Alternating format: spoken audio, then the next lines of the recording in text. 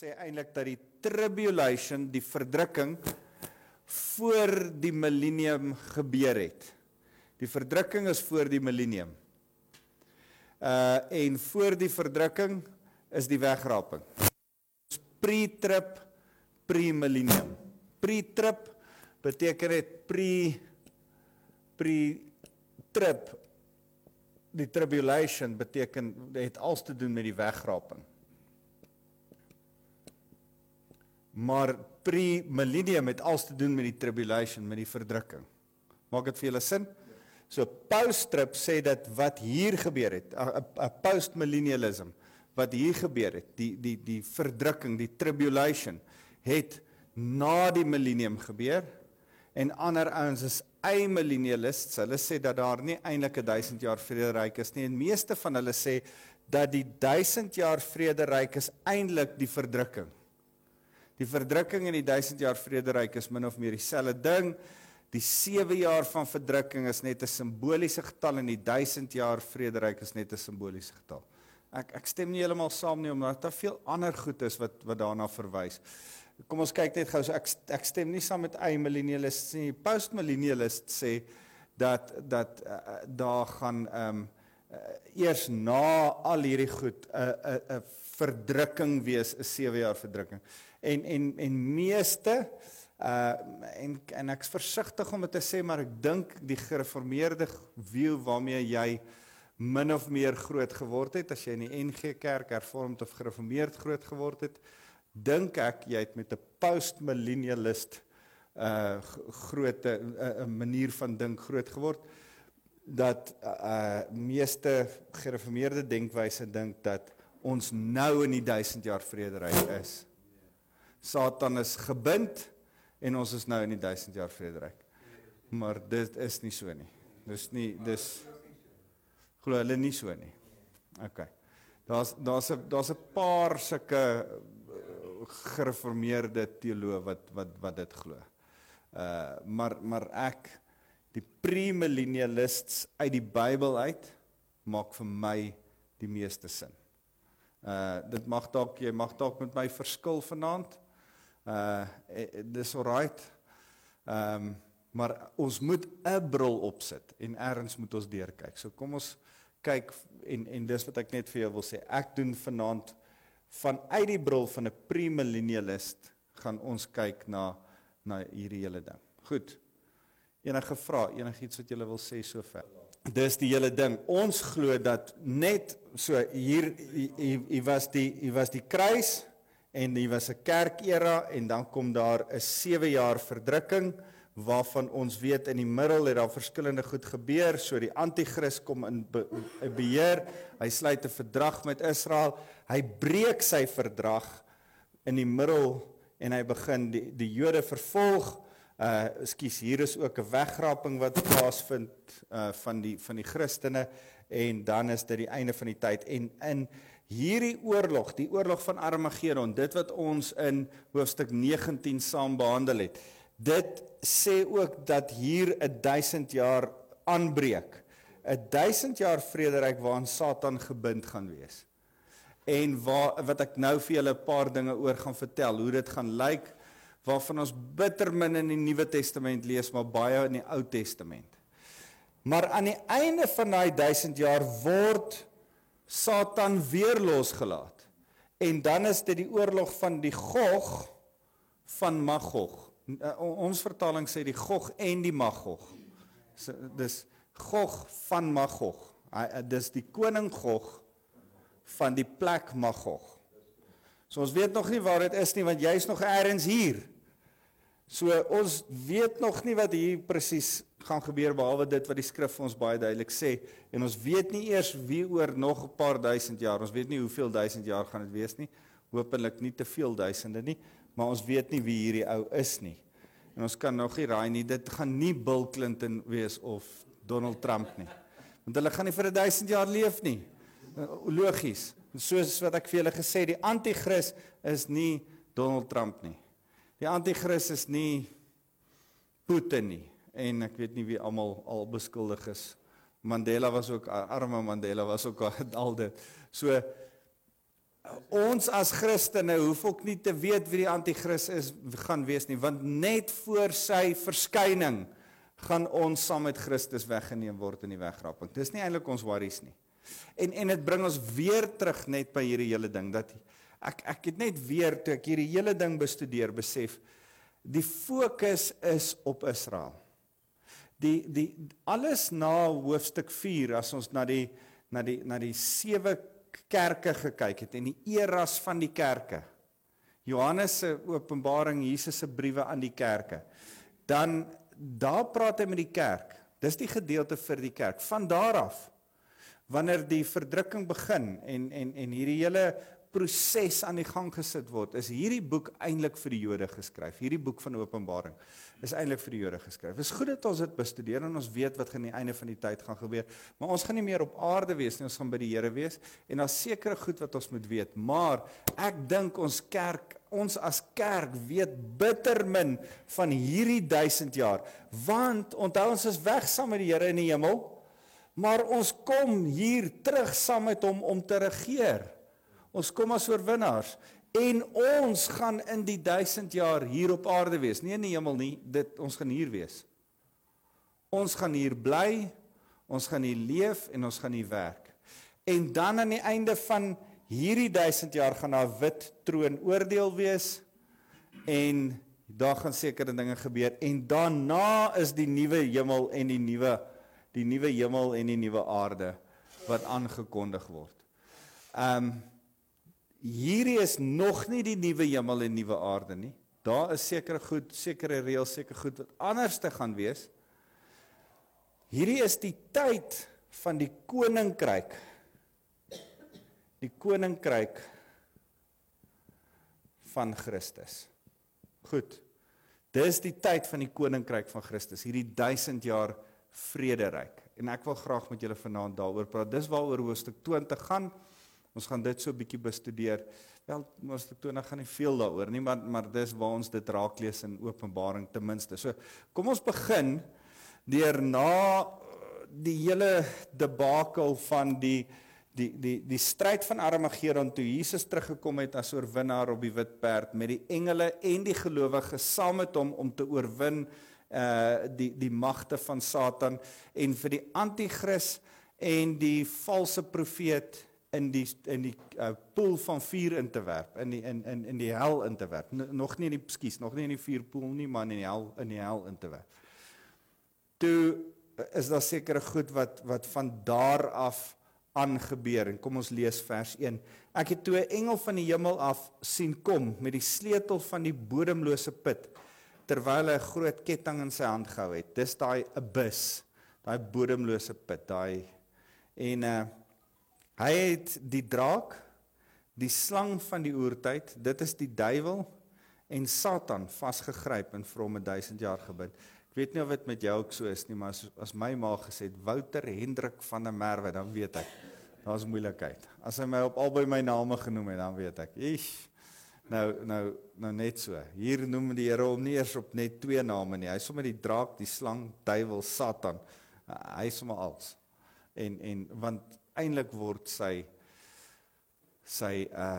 oordeel aangekondig, en wat jy moet sien is dat die simboliek wat jy op 'n ander plek kry, die draak is Satan, die slang is Satan, die duiwel is Satan, en Satan is Satan. Maar asseblief, ek is lief vir slange, elke slang is nie Satan nie. Ek weet nie hoe kry ons daai in mis nie. Ons hoef nie elke slang dood te maak nie. Oom JD, ek hoop nie oom is een van daai skuldiges nie. Oom JD dra pofadder vir 'n beld elke dag, 'n lewendige een. So, maar ons hoef nie die slange se kop nou te vermorsel nie. Daai is iets van 'n simbolies, die slang se kop moet vermorsel word. Jy hoef nie elke slang se kop te vermorsel nie, asseblief. Dis my sterk opinie. Ek het sê weer? Prieslang. Ek moet julle hierdie komiese een vertel. Ek staan by die plaas, staan ek en daar's so 'n mooi slang wat so teen die boom opseil, en ek kom so naby En nou vertel ek vir Zie, ons swart werker by die plaas, nou sê ek vir hom, Zie, jy moet nie hierdie slang doodmaak nie. Hierdie ene is 'n rooi lippie, hy makkeer niks, hy's niks fout nie, moenie hierdie, nou staan ek so by hom, nou neem ek foto's, nou seil hy, daar's 'n tak wat so loop, nou seil hy op teen die tak, nou is ek besig om so 'n mooi videoklip van hom te neem, en ek neem hom af, en ek staan so by hom, en op 'n stadium val hy uit die boom uit, en hy val so voor my gesig verby, en hy op die grond, en hy seil onder 'n klip in. En ek post dit op Facebook, en iemand sê vir my, so daai is 'n Mosambiekse spoegkobra. Ek het die mooiste foto's van hom. Maar ek is ook nie 'n kenner van slange nie, kan ek net sê. So, ek dink my engele het 'n bietjie oor tyd gewerk, maar nou ja. So, ja, wat. Die engel het hom in die bodemlose put gegooi, dit toegesluit en dit bokant hom verseël, sodat hy nie langer die nasies sou verlei, totdat die 1000 jaar verstryk nie. Daarna moet hy vir 'n klein rukkie losgemaak word. Ons sal nou net daarby kom. Vers 4. Toe het ek trone gesien, en die wat daarop sit is die bevoegdheid gegee om te oordeel. Ek het ook die siele gesien van hulle wat onthou was as gevolg van hulle getuienis aangaande Jesus en die boodskap van God. Dit is hulle wat nie voor die monster en sy standbeeld neergeval het in aanbidding nie, en nie die merkteken op hulle voorkop en op hulle hand ontvang het nie. Hulle het toe weer lewendig geword en saam met Christus vir 1000 jaar lank regeer. So, hier moet jy besef, daar's 'n paar goed wat ons hier moet raaklees. Elkeen van ons wat ons lewe vir die Here gee, maak nie saak of dit 'n heiden is of 'n Jood nie. Maak nie saak of dit mense voor die verdrukking of in die verdrukking wees nie. Elkeen van ons gaan op een of ander tyd, as ons harte vir die Here gegee het, ons siele, ons gees reg gekry het met God, as ons tot wedergeboorte gekom het en ons gees lewe weer, gaan ons liggame sterf, gaan dit een of ander tyd opstaan uit die dood met 'n verheerlikte liggaam en vir ewig leef. So, my en jou se liggame gaan opstaan uit die dood en vir ewig leef hier as die wegraping gebeur en saam met Christus opgaan op die wolke. Nee, dan kry ek en jy in 'n oogwink 'n verheerlikte liggaam. As jy met my? Maar daar's nog gelowiges, Joodse gelowiges en Christen gelowiges in die verdrukking wat nog tot bekering gaan kom en die 144.000 en. Hulle kry, meeste van hulle, daar's uitsonderings hier en daar, maar meeste van hulle kry 'n verheerlikte liggaam in hierdie oogwink as die Satan toegesluit word aan die einde van die verdrukking en die begin van die 1000 jaar vrederyk, is daar 'n tyd wat dit gebeur. Nou, ek wil nie in te tegnies ingaan nie, ek lees goed wat geweldig tegnies is oor die laaste 30 dae en die laaste 75 dae, en daar's goed wat daar gebeur, want kyk, die verdrukking lees ons mos van 3,5 jaar, time and half a time. En 3,5 jaar, ek dink is 42 maande as ek dit nie mis het nie. En 1260 dae. En dan van hier af is daar ook 1260 dae plus 30 plus ek dink 35 nee, 45 dae, maar op die einde kom dit op 75 dae uit. Wat nou net so 'n bietjie die gap is, weet net daar's 'n klein gapie van 'n paar dae, wat daar 'n paar goed gaan gebeur, want Christus kom om te heers in Jerusalem, ons sal nou daaroor praat, hy kom woon actually in Jerusalem, daar is daar's 'n wegdoen van Satan in die bodemlose put, daar's 'n herstel van sekere goed wat begin gebeur. So dis 'n tydperk waarin die verdrukking afgehandel word en die vrederyk begin. En ek wil nie te tegnies raak oor daai 75 dae nie. Ons kan eintlik 'n hele les net oor daai 75 dae, maar mens kan in te veel detail ingaan en dan verloor jy die groter prentjie. Goed. So, waar is ons nou? Ons het lewendig geword hier en verheerlikte liggame gekry. Dis eintlik die wegraping is ook 'n opstanding uit die dood, né? Dis die opstanding. Ons moet besef, wat is die ding wat hulle sê van 1 keer gebore, 2 keer dood. 2 keer gebore, 1 keer dood. Maar dis hierdie ouens hier en hierdie ouens wat gedood gaan word. Ja, ons praat van 'n doderyk. So dis hoekom ek sê 1 geboorte, 2 dood. 1 geboorte, 2 dood. 2 geboortes, 1 dood. Ja. So jy moet gebore word en wedergebore word, dan gaan jy net 1 keer doodgaan. Maar as jy net gebore is en nie wedergebore is nie, gaan jy 2 keer doodgaan. Maak dit vir jou sin. Dan gaan jou liggaam doodgaan en dan by die wit troon oordeel aan die einde van die tyd, gaan jy in die hel in die vuurpoel gegooi word, waarin niemand nou nog op hierdie oomblik is nie. Die hel en die vuurpoel is 2 verskillende goed. Die hel is 'n plek van afwagting vir waantoe almal wat na die vuurpoel toe op pad is, eendag ingegooi gaan word. Ek dink om te sê dat dis die onthoofdes bedoel net bloot dat dit die martelare van die verdrukking is. Hierdie ouens in hierdie 7 jaar, né? Hierdie 7 jaar van verdrukking het daar Christene tot bekering gekom. En ons lees van hulle, ons lees op 'n ander plek van die 144.000. Hulle word apart behandel. Ek dink as ek nie mis het nie hoofstuk 13 of elders het ons van hulle gelees. Maar hier waar hy praat van hierdie ouens wat onthoof is en hulle lewe weer. Hoor wat sê hy?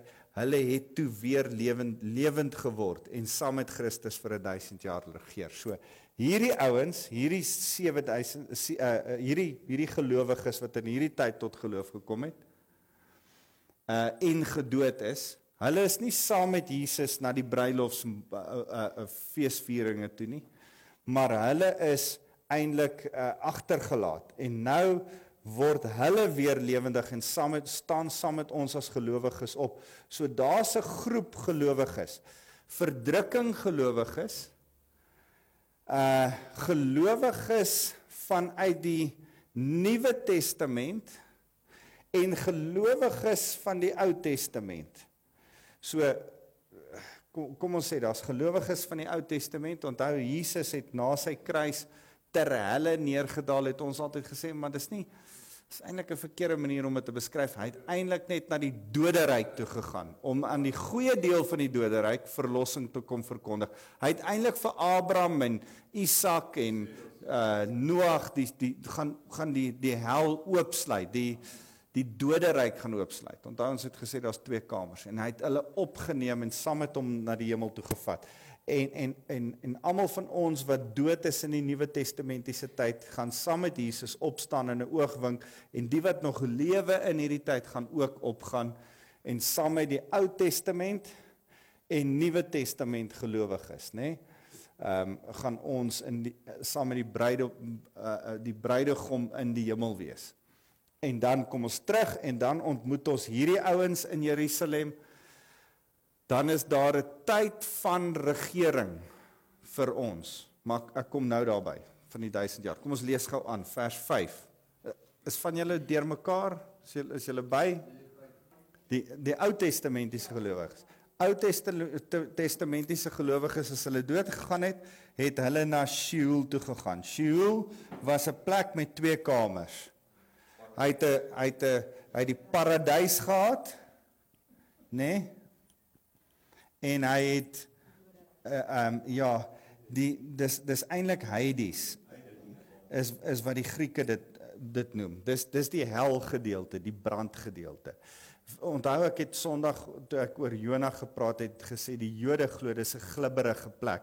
En toe Jona deur die vis ingesluk is, toe ervaar hy is nou in hierdie slegte deel, want dis alles wat die Jode beskryf het is donker, stink, glibberig. Net soos 'n vis se binnekant moet wees. Stel jouself voor, jy kan niks sien nie, dit stink, jy kry amper nie asem nie, dit druk om jou, jy voel hierdie tronk tralies, meantime is dit ribbes, en jy dink, luister, ek is in Hades, ek is in die dode ryk, ek is in die slegte deel van die wagkamer van Sheol. Hierdie hele ding saam word Sheol genoem, of die dode ryk, die gesamentlike naam is die dode ryk. So toe Jesus na sy kruisiging gegaan het hy afgegaan en vir hierdie ouens gepreek en hulle losgelaat, sodat hulle saam met hom hemel toe kon gaan. OK. Ja. Sy genade is selfs terugwerkend, want nie een van hierdie ouens kan op grond van hulle werke gered word nie, net op grond van hulle geloof. Geloof in 'n Messias wat sou kom. Julle, dis mind-blowing. Dat Dawid, wat gewelddadig was, dat Caleb, wat 'n hond was, dat al hierdie ouens gered kon word op grond van hulle geloof. Maar hulle het nog nie eers die Messias geken nie, geweet van nie, soos wat ons weet van hom vanuit die skrif nie. Hulle het net 'n hoop dat daar gaan kom. Dit is eintlik net incredible. So, goed, kom ons lees vers 5. Hy sê, die oorblywende dooies het nie weer lewend geword nie, die 1000 jaar tot die 1000 jaar om was nie. Dis die eerste opstanding. So, die eerste opstanding het nie vir die ouens wat dood gegaan het in hierdie tyd en in hierdie tyd. Ou Testament, Nuwe Testament, verdrukking. As jy dood gegaan het, maar jy het nie 'n verhouding met Jesus Christus aangeknoop nie, het jy nie lewend geword voordat die 1000 jaar gebeur het en die wit troon oordeel kom nie. Goed, so, dis wat hy daar sê, vers 6, geseënd en heilig is hy, wat deel het aan die eerste opstanding. Oor hierdie mense het die tweede dood geen mag nie, maar hulle sal priesters van God en van Christus wees, en sal saam met hom die 1000 jaar lank as konings regeer. Is dit nie incredible nie? Ek dink ons kerke preek te min hieroor. Ons praat te min oor dit. Ouens, hierdie ouens, Ou Testamentiese gelowiges, Nuwe Testamentiese gelowiges, maak geso. Dis jy. Verdruktes gaan saam met Jesus opstaan en saam met hom in 1000 jaar regeer. Jy gaan 'n erfdeel van regering kry vir 1000 jaar, voordat jy hemel toe gaan.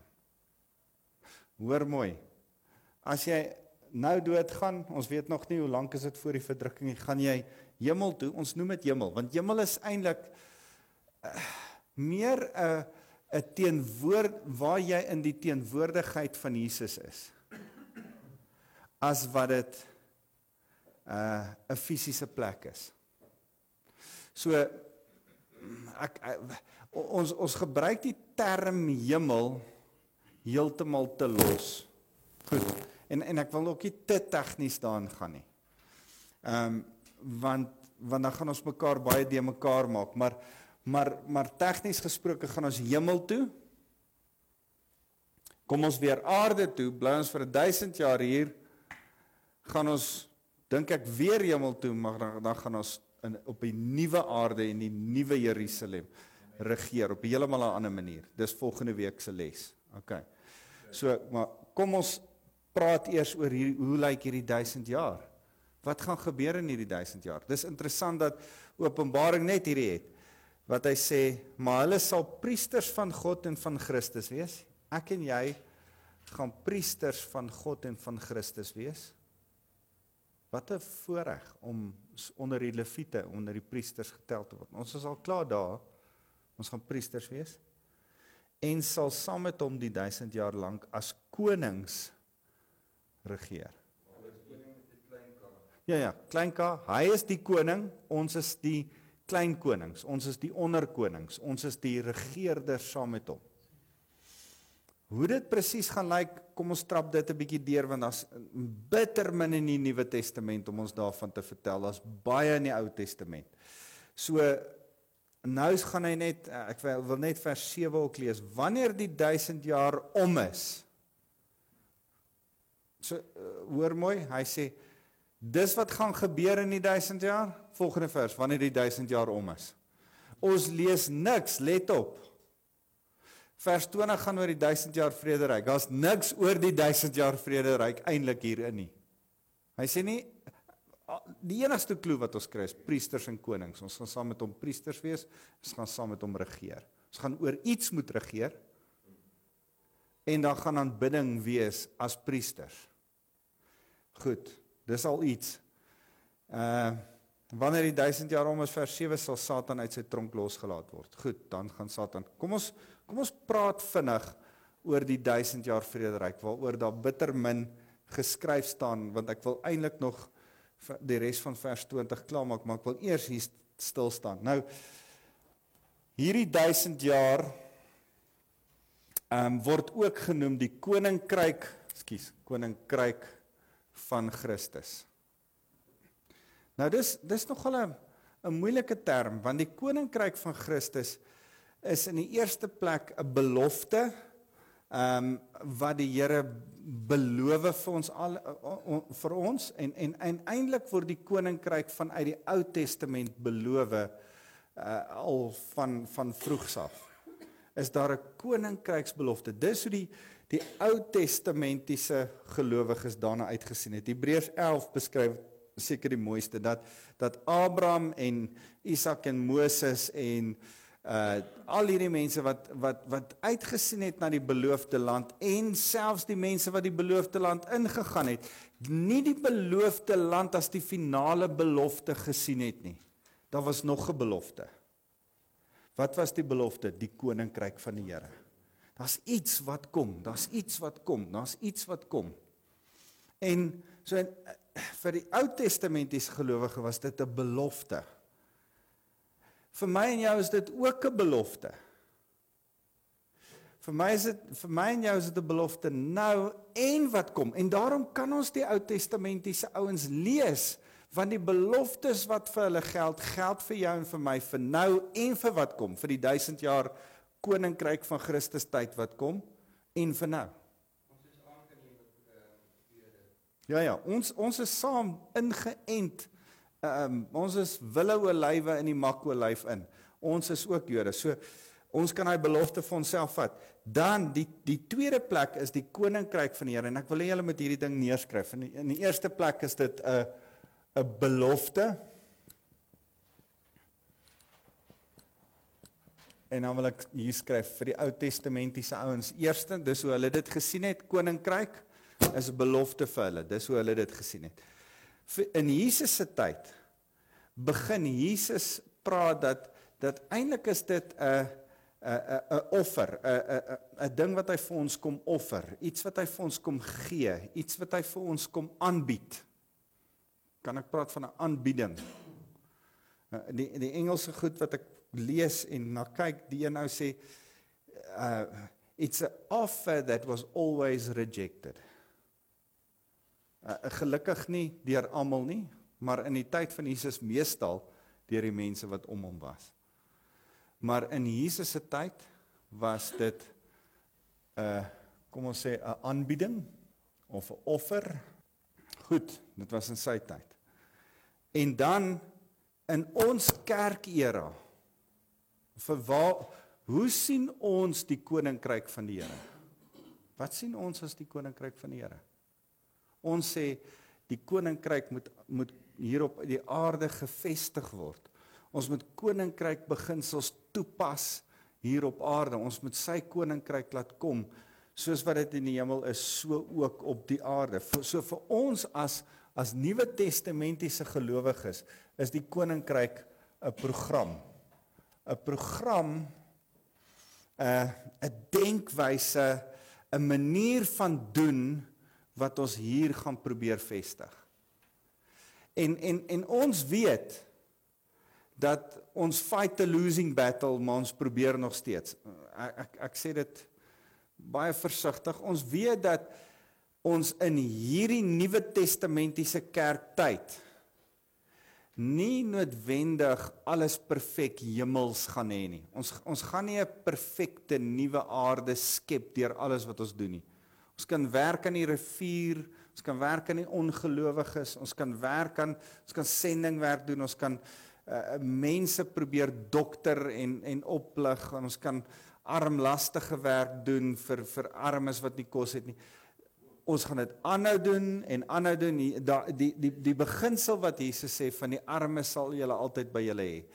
Daai in die tydperk waarin ons leef, is hierdie eintlik soos 'n bodemlose put. Ons gaan altyd daaraan werk. Maar deel van wat ek en jy moet doen is ons moenie ophou opgee nie. Ons moet daaraan werk want dit is deel van ons heiligmaking. Ons doen dit vir meer as een rede en ek dink nie ons besef dit altyd nie. Ons doen dit ook sodat ons dankbaarheid teenoor Christus kan wys. Ons doen dit ook want daar's 'n erfenis wat vir ons wag in die 1000 jaar vrederyk as ons as konings gaan regeer. Ons doen dit ook want ons verheerlik Christus en ons maak hom aanloklik vir die ongelowige. So daar's verskillende redes hoekom jy in die natuur moet werk, hoekom jy ander mense tot bekering moet bring, hoekom jy vir armes moet kos gee, hoekom al die goeie werke wat ons doen na ons wedergeboorte. Daar's redes hoekom jy dit moet doen. En ons doen dit met die konsep in ons kop van ons laat die koninkryk kom op aarde. Dit wat vir die Here goed is in die hemel, wat beginsels wat hy vir ons kom vaslê, toe hy die koninkryk aan ons kom offer het deur tussen ons te kom leef, daai koninkryk beginsels pas ons toe hier op aarde. Dis ons goeie werke. Ons rig ons hele lewe daar volgens in. Dis die program waarop ons hardloop. My en jou se lewe moet so lyk, dan leef ons in die koninkryk. Is julle met my? Ja, kan ons nou daarby kom, Gilbert? Dis 'n baie goeie vraag, maar onthou as ons nog by die program is, dan sê ons vir mekaar dat daai program hierdie is plus minus op hierdie stadium, waar was ons nou? Van die kruis tot by die verdrukking. As dit in die volgende paar jaar gaan gebeur en ons weet nie, dit kan nog 1000 jaar aanhou, maar is plus minus 2000 jaar, né? Goed. En voor die kruis tot by die skepping is plus minus 4000 jaar. Nou ek wil nie, ons gaan nie nou 'n skepingsdebat en al daai goeie sê nie. En ek is ook nie hard en vas oor hierdie goed nie. Ek is nie sold out op 'n dag skepping nie. Die Here, Genesis is nie 'n wetenskapboek nie. Dis 'n liefdesverhaal. En as jy 'n liefdesverhaal vir jou vrou skryf, skryf jy vir haar romantiese goedjies in wat jy op ander maniere skryf, en as iemand dit lees en dit letterlik wil lees, dan gaan hulle sê, hoorie, wat is jy besig om te sê? Verstaan jy? Nou die Here, die begin van Genesis, veral ek dink hoofstuk 1 is 'n liefdeslied wat die Here vir ons skryf. En ons gebruik dit as 'n wetenskaphandboek. We're missing it, guys. Ek is nie oortuig, en ek weet ek sit my voet in dit elke keer as ek dit sê, maar ek is nie oortuig in 'n 6 dae alleen skepping nie. Sorry. En as dan nou wetenskaplik is dan skree hulle haleluja. Want die Here is groter as dit. Hy kan as een dag soos 1000 jaar is en 1000 jaar soos een dag, dan is die skepping in sy hele manier hoe ons daaraan wil vasklou. Nee, dit moes 6-24 uur dae gewees het. En weet jy wat? Aan die heel ander kant kan ek ook vir jou sê, as die Here dit in 6-24 uur dae wou geskep het en al die koolstoftoetse wou omgooi wat ons dit mee meet vandag, kan hy dit ook doen. Maar ek dink nie dat ons koppe moet breek, of ek dink die kerk mis dit om in daai debat in vasgehaak te raak. Daar's ouens wat vuis slaan en skole begin en kinders wegvat en Mense, vrouens skei net oor dit. En ek dink ons mis dit. Ons hoef nie dit daaroor vasstaak nie. So 4000 jaar, 2000 jaar, so min of meer 6000 jaar tot daar. Maar dit was 'n belofte vir 4000 jaar.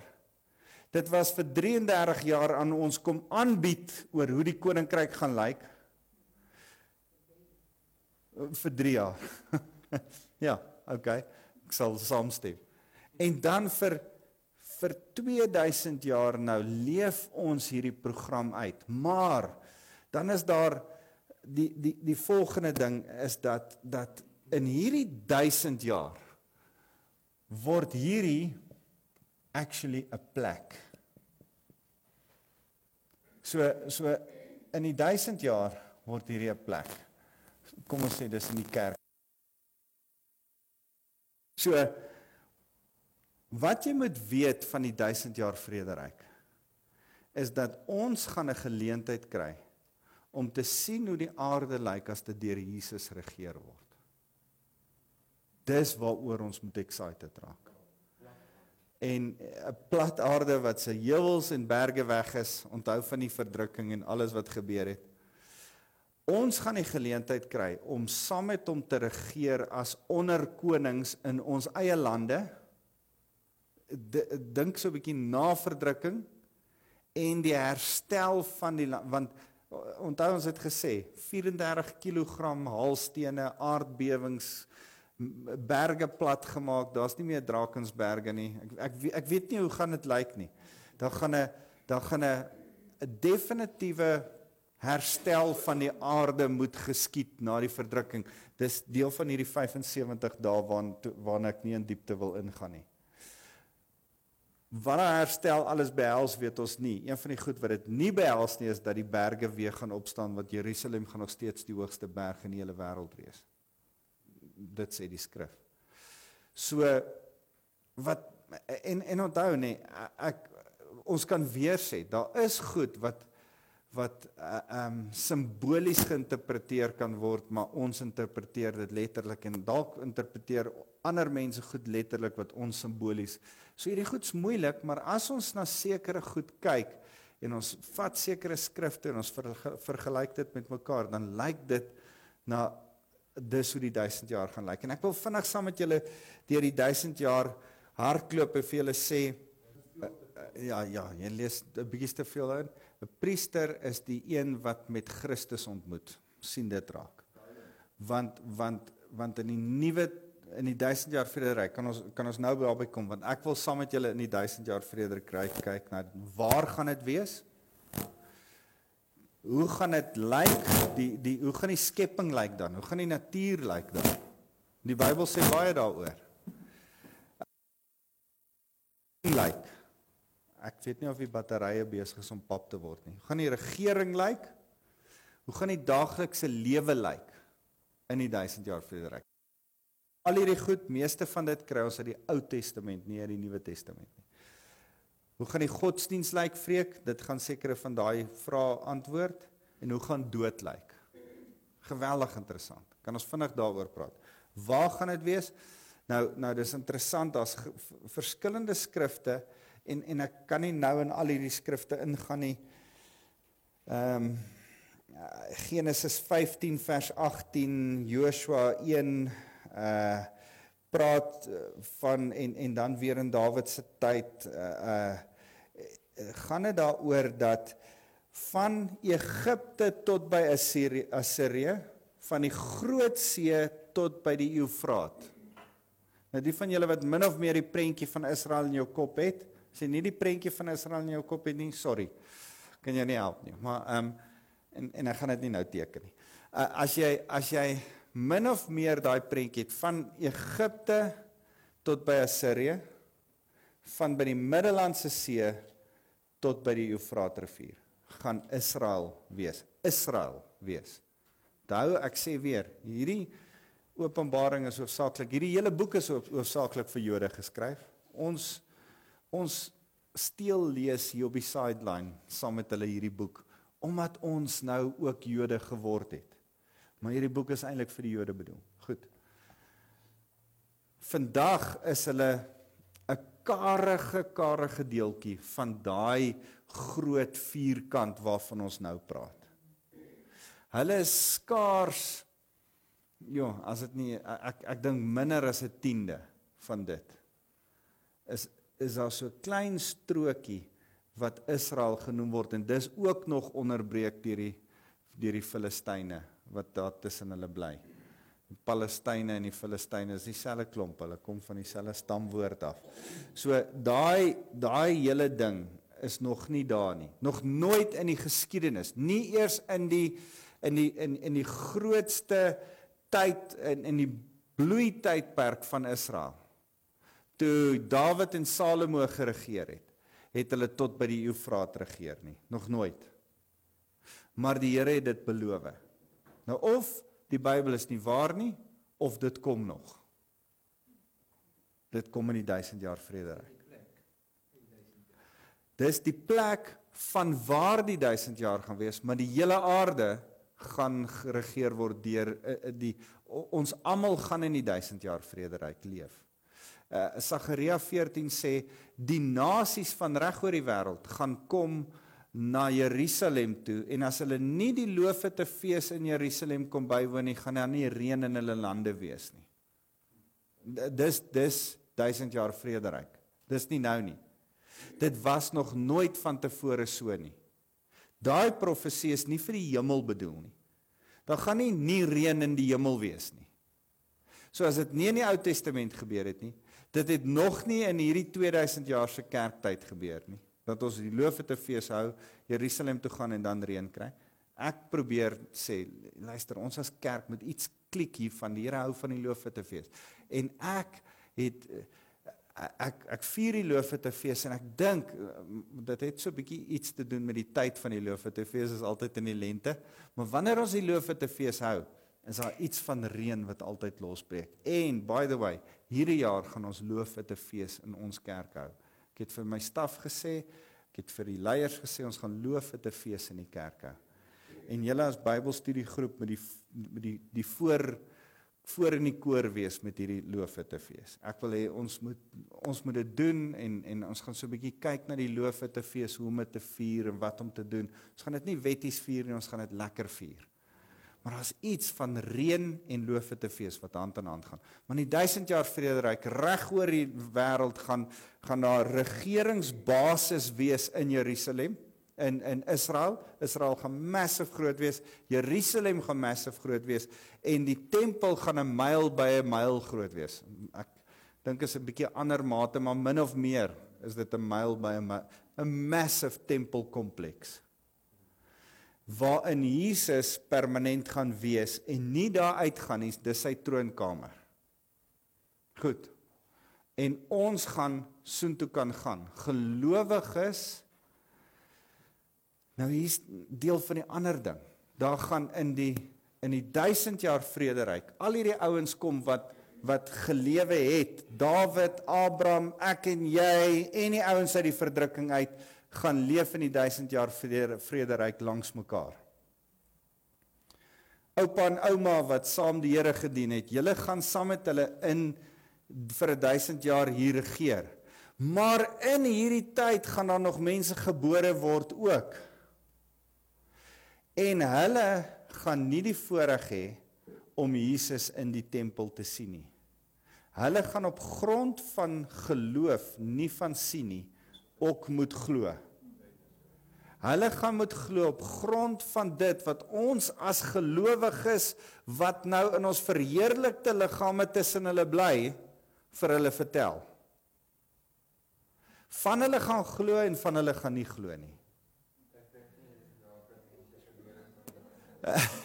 Die skrif sê 'n interessante ding, en ek wens ek kan julle al hierdie skrifte lees, maar die tyd gaan vir ons inhaal, maar Jesaja 65, gaan lees Jesaja 65, het gaan basies oor die millennium.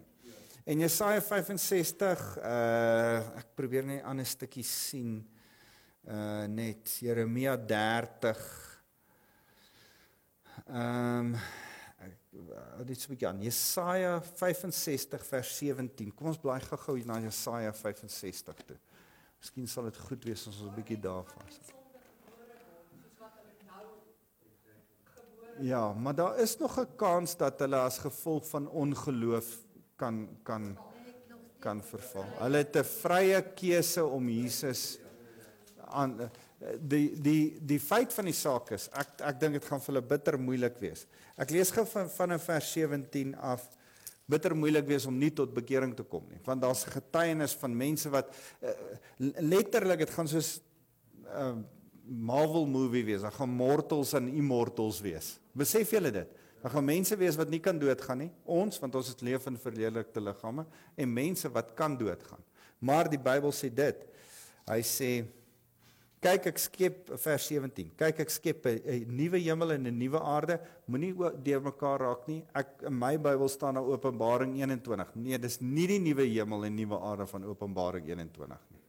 Toe ek nou 'n studie hieroor doen, want die sekere dinge wat nog nie in die hemel hier is nie, hoor mooi, die vorige dinge sal nie meer onthou word nie, en nie in die gedagte opkom nie, wees bly en jubel oor wat ek gaan skep, ek skep 'n Jerusalem waar mense bly sal wees, en sy inwoners sal 'n bron van vreugde wees.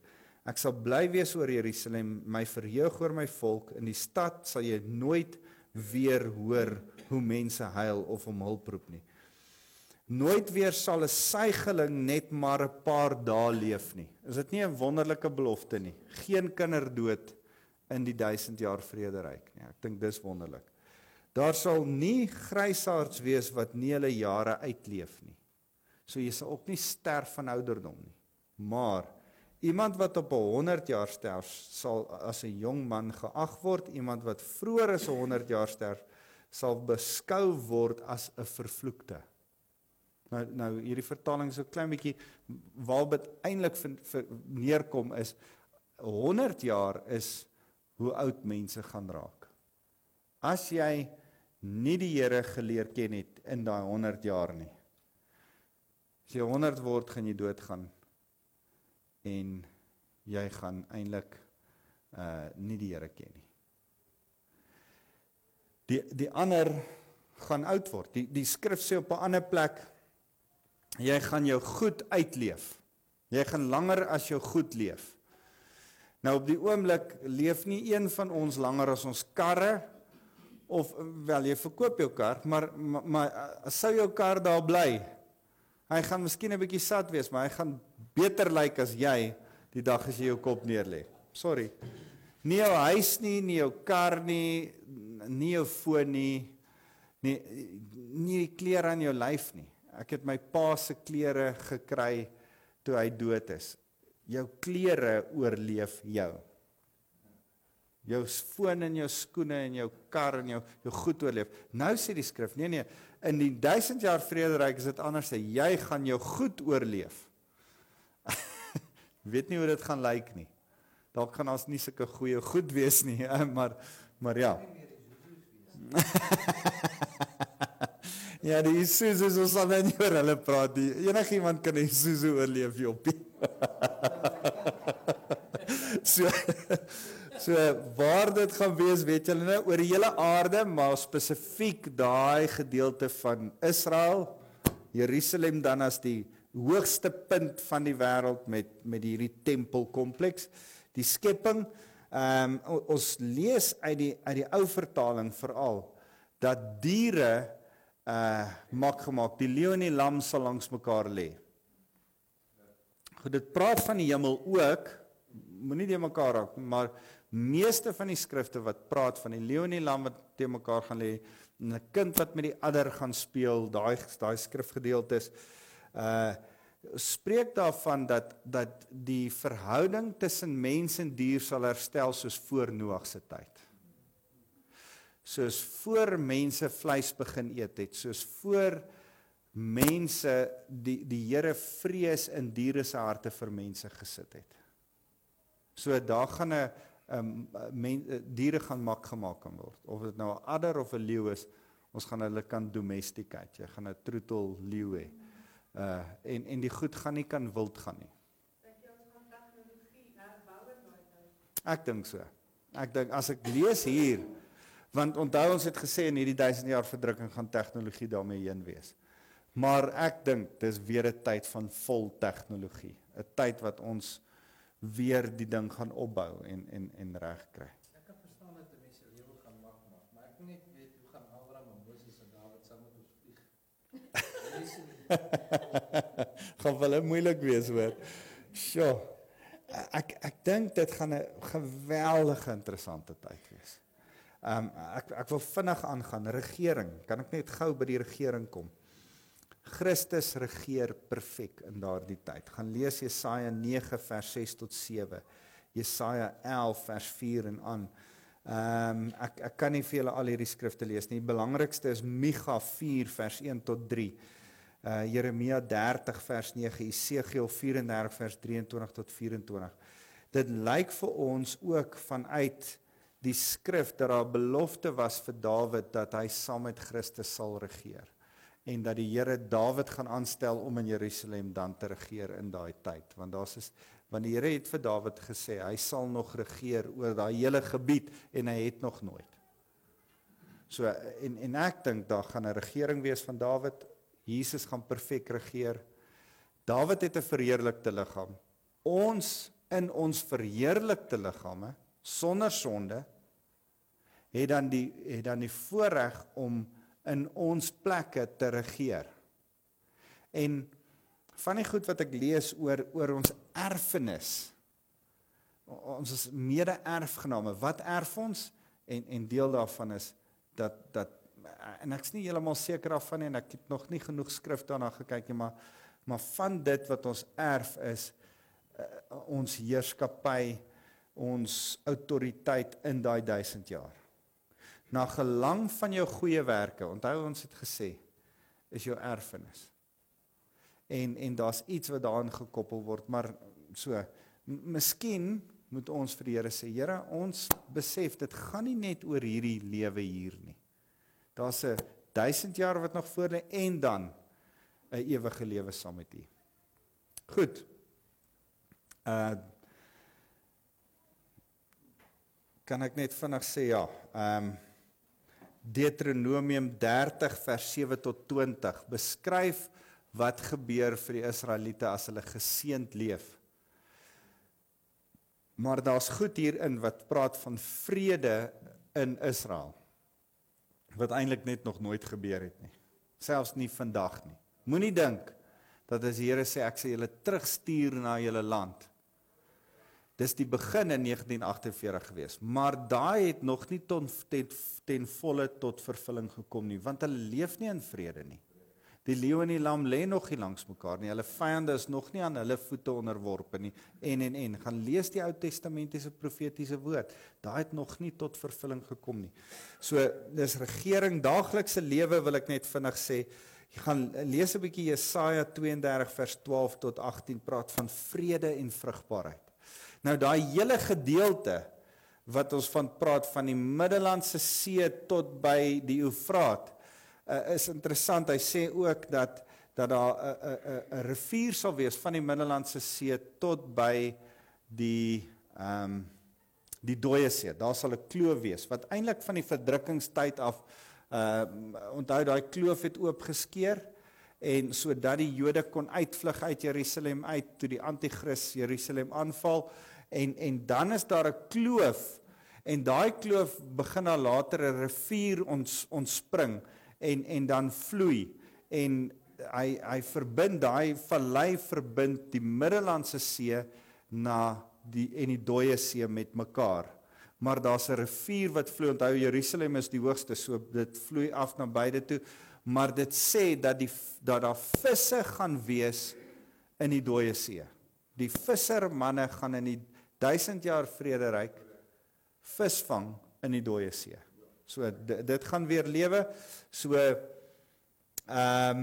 ons gaan eet en leef in die 1000 jaar vrederyk met verheerlikte liggame. Gaan ons eet saam met die ouens wat dalk nie verheerlikte liggame het nie, want jy eet nie net vir jou maag nie, jy eet ook vir fellowship. So ons kan nie te veel daaroor sê nie.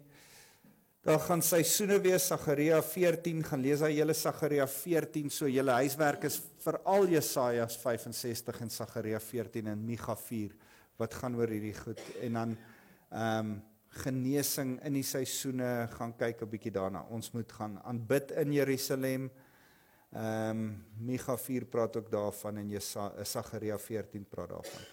Goed, godsdiens, Christus in Jerusalem sal aanbid word, in 'n vergrote tempel, gaan lees Esegiel 37 vers 25 tot 26 en Jesaja 4 vers 3 tot 6. Die godsdiens wat beoefen gaan word is dat ons Christus gaan dien, net soos wat ons hom nou gaan dien. Hy gaan net fisies in Jerusalem wees. En hoe dit gaan werk en wat gaan gebeur, weet ek nie. Maar ons gaan die wat gebore word in die 1000 jaar vrederyk nog steeds moet oortuig van geloof. En ons sal nog steeds evangeliseer met hulle praat. En ek dink die bevolking gaan geweldig baie wees in daai tyd. In die verdrukking het ons mos daai somme gemaak van as daar 7 biljoen mense is en derde van hulle gaan dood en ons het hulle so afgetel en gesê ek dink daar bly iets soos 2 biljoen of 1.6 biljoen mense oor en daar het bitter min mense oorgebly na die verdrukking en dan weer as dit aangaan vir 1000 jaar gaan dit en alles is goed en alles gaan goed, gaan nou geweldig baie mense wees. Vinnig net godsdiens het ek nou klaar wat gaan met die dood gebeur? Jesaja 65 vers 17 tot 20 sê ons nooit weer sal daar dood wees nie. Ons sal ten minste 100 jaar oud word of die mense wat gebore word in daai tyd gaan ten minste 100 jaar oud word. Hang af of hulle tot geloof kom of nie. Ek wil eintlik met julle nog die hele hoofstuk, maar is dit nie vir julle interessant nie? Vir my is hierdie ek weet nie veel van die 1000 jaar vrederyk nie. Is iets wat ek nog nie regtig bestudeer het nie. En in voorbereiding vir hierdie klas het ek baie opgelees, al so 'n paar weke terug en begin hierdie ding bestudeer. En ek het net eintlik besef, die kerk weet te min hiervan. Daar's iets wat ons hiervan nog steeds na moet uitsien. En ons moet mekaar aanmoedig en sê, luister, daar's 'n stukkie voor die hemel, voor die ewige lewe, wat ons nog nie van praat in die kerk nie. En ons behoort eintlik vir mekaar te sê, hier's 'n era, hier's iets. Presies hoe dit gaan gebeur, weet ons nie. Maar uit die Ou Testament uit kan ons seker goed aflei. Kan ek volgende week klaarmaak, want ek wil volgende week nog so 'n bietjie aangaan met hoofstuk 20 net, toe die groot wit troon sal ons klaarmaak, en dan natuurlik kom ons by die nuwe hemel en die nuwe aarde, halleluja, en dan is dit die wonderlikste gedeelte wat ons saam gaan bespreek. Kom ons bid saam. Here, dankie vir u woord. Here, wat my net so verstom oor die legkaart van die woord, is hoe Micha en Sagaria en Jeremia en Jesaja by Johannes en Matteus inpas en hoe hy in Openbaring dit kom bevestig en hierdie goed, dieselfde goed saam met Daniël op verskillende maniere kom sê en Here, hoe hierdie goed mekaar komplementeer en ons dit so, as ons alles so by mekaar sit soos 'n mosaïek, dan begin daar 'n prentjie vorm van wie is en wat hier aangaan in die skrif. En dan kan ons dit nie eers met mekaar kontrasteer nie. Ons kan net sien dat die skrif die waarheid is en lewendig is en ons geweldig opgewonde maak. Here, dankie ook dat ons kan weet dat u leef en u gaan regeer. Here, hierdie wit troon waarby ons nou uitkom, is dat u regeer op die einde. Here, en dit is vir ons so lekker om te weet, maak nie saak wat die Satan nou in ons lewe doen, maak nie saak wat die Satan in die geskiedenis doen en in die wêreld doen nie. U wen, u is die oorwinnaar wat sit op die troon op die ou einde. Ons loof u daarvoor. Dankie Jesus. Amen.